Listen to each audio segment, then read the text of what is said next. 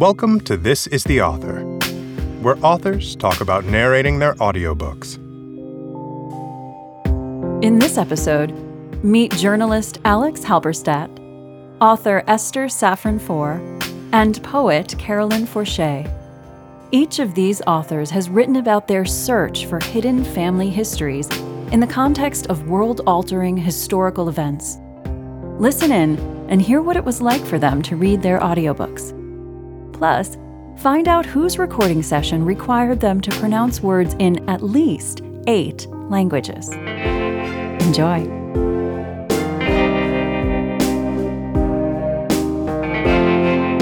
Hi, this is Alex Halberstadt, author of Young Heroes of the Soviet Union. I wrote Young Heroes of the Soviet Union because I wanted to tell a version of the Soviet Union's history. I also wanted to tell the story of my family and find that history always comes to life most effectively when it's told through personal stories. I think every nonfiction book works best when it begins with a question that the author genuinely wants to find out for themselves. For me, that question was about the relationship between personal history and collective history. I wanted to understand how my family was shaped by the larger events that happened around us in the Soviet Union. At the beginning of the book, I traveled to Ukraine to meet my grandfather, my father's father, who was most likely Stalin's last living bodyguard. He had always been something of a mystery in my family, and after I found him, I began to realize that much about our family was not determined by the people in my family, but by the historical events that they had lived through. If I had to describe what it was like to record my audiobook in one word, that word would probably be difficult. In recording this book, I gave myself the impossible task of trying to pronounce words in Russian, Hebrew, Yiddish, German, Italian, Latin, some French, that's 7. English counts, 8 languages. Yeah, that was pretty difficult. If I wasn't going to record my audiobook, I would probably cast Michael Caine. Everything he says sounds just amazing. The last audiobook that I listened to and loved, actually I've never listened to an audiobook. I tried listening to a magazine article in the New Yorker and I just couldn't do it. I find that listening to books and magazine article makes me incredibly impatient because I can read a little bit faster. And now listen to a clip from the audiobook. Sheremetyevo Airport, a linoleum labyrinth lit dimly by fluorescence, was watched over by soldiers barely out of their teens who leaned languidly against the walls, assault rifles slung over their shoulders. I waited beside a church group from Michigan, half a dozen families in pristine white sneakers who joked heartily with one another as though they were waiting out a lull at the Department of Motor Vehicles back home. Just then, their American sense of inviolability reassured me.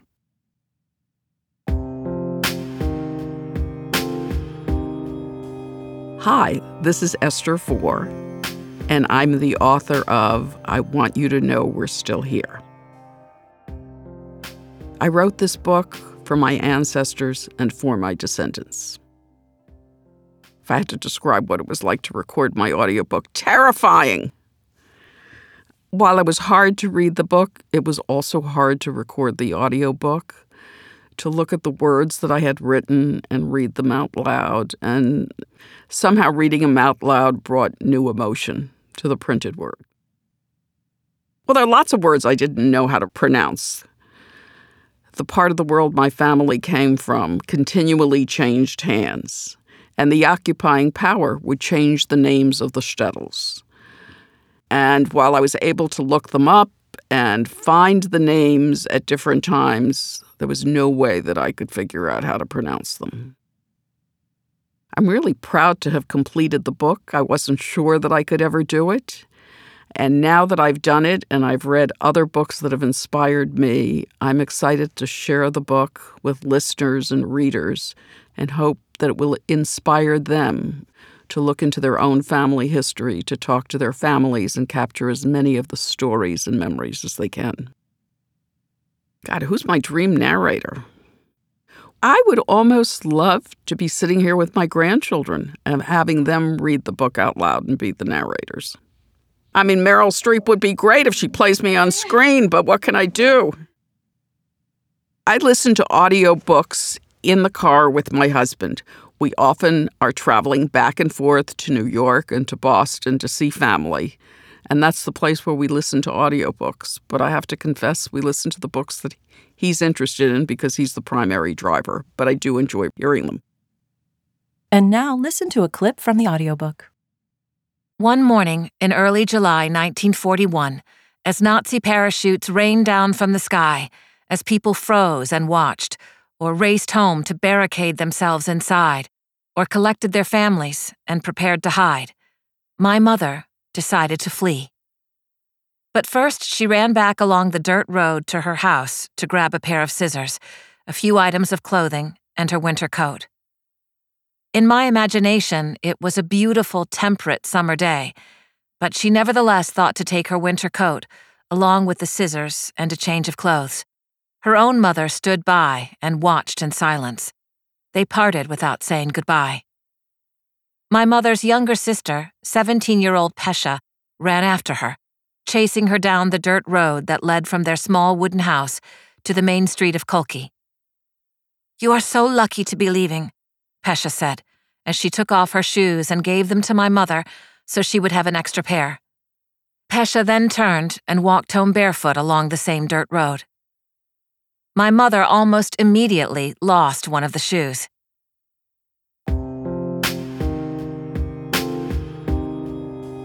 Hi, this is Carolyn Forché.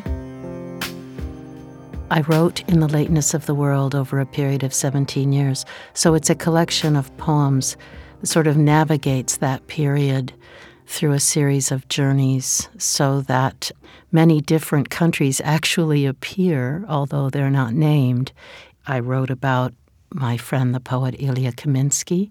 We made a journey to Odessa, Ukraine, and St. Petersburg, Russia in 2004. There are also poems dedicated to the late Daniel Simko, a poet from Slovakia whose family was from a village very close to my own. Daniel Simko was a secret poet who worked as a librarian in the New York Public Library.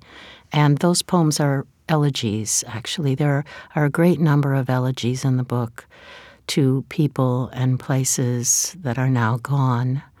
So there's a tone, an elegiac tone, I would say. And so I think the book is inspired by remembrance and the need to hold those we have lost present in our lives. During the time I was writing In the Lateness of the World, I was also writing my prose memoir, What You Have Heard Is True. And so some of my remembrance entered prose and some entered poetry. I was in a discipline of remembering at that time because I had to relive and recreate on the page a period of 2 years that are now 40 years in the past. So I would say that memory is the subject of both books in a certain sense. Reading poetry and reading prose are two very different experiences, I think. For me, I'm more comfortable reading poetry because I really love the music of the language that happens in the poem, and I like the rhythmic pace and all of that symphony of sound that comes about through alliteration and assonance and consonance. And prose has that too, but it's softer and more diffuse. And I had to learn to read prose aloud just as I had to learn to write it. This was my first prose memoir, What You Have Heard Is True. So, the process of recording is a wonderful one. I love hearing the language, hearing it aloud, and the liveliness of the language, and to know that there's a reader listening to it rather than reading it. So I feel like I'm speaking out into the universe of readers that may be in the quiet and privacy of their own rooms and their own cars and wherever else in their own walks, that they are actually hearing my voice. And so thank you for that. Thank you for listening. Despite that this book is somewhat elegiac, I would say that the experience of recording it was uplifting because I began to see all of the repetitions, all of the echoes in the book, and the way that everything is connected. The images come and return years later and return in another place.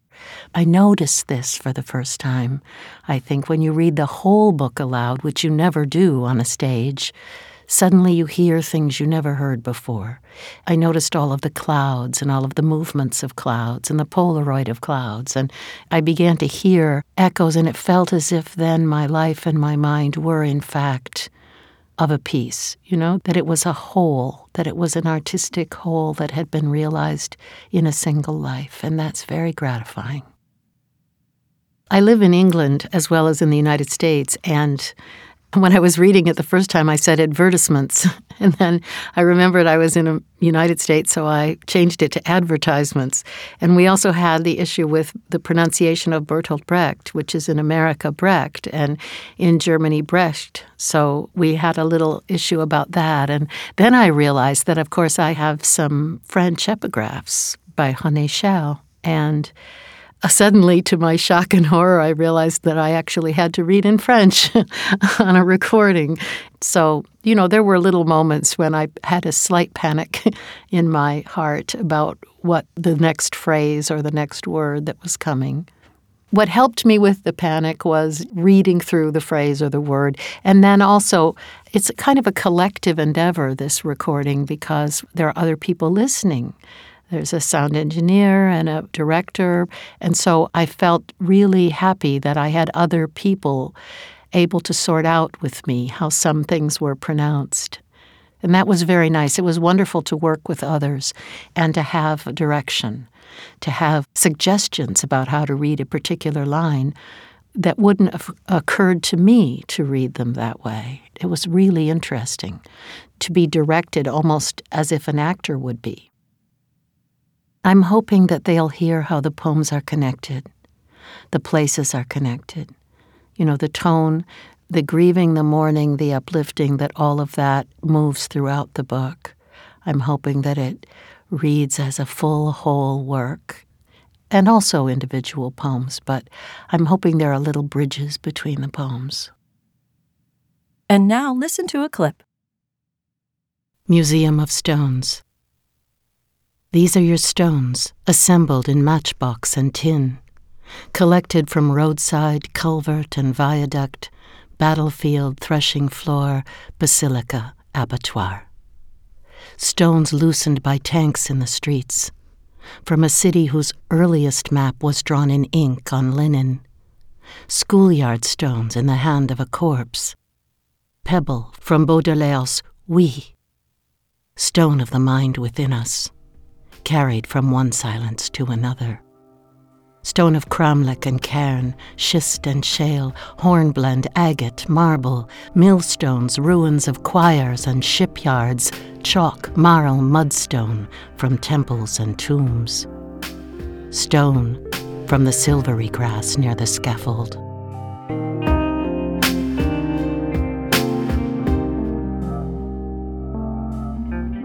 This is the Author is a production of Penguin Random House Audio.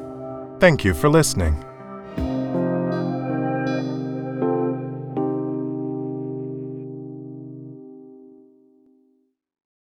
For more behind-the-mic content and audiobook recommendations, visit www.penguinrandomhouseaudio.com/nextlisten.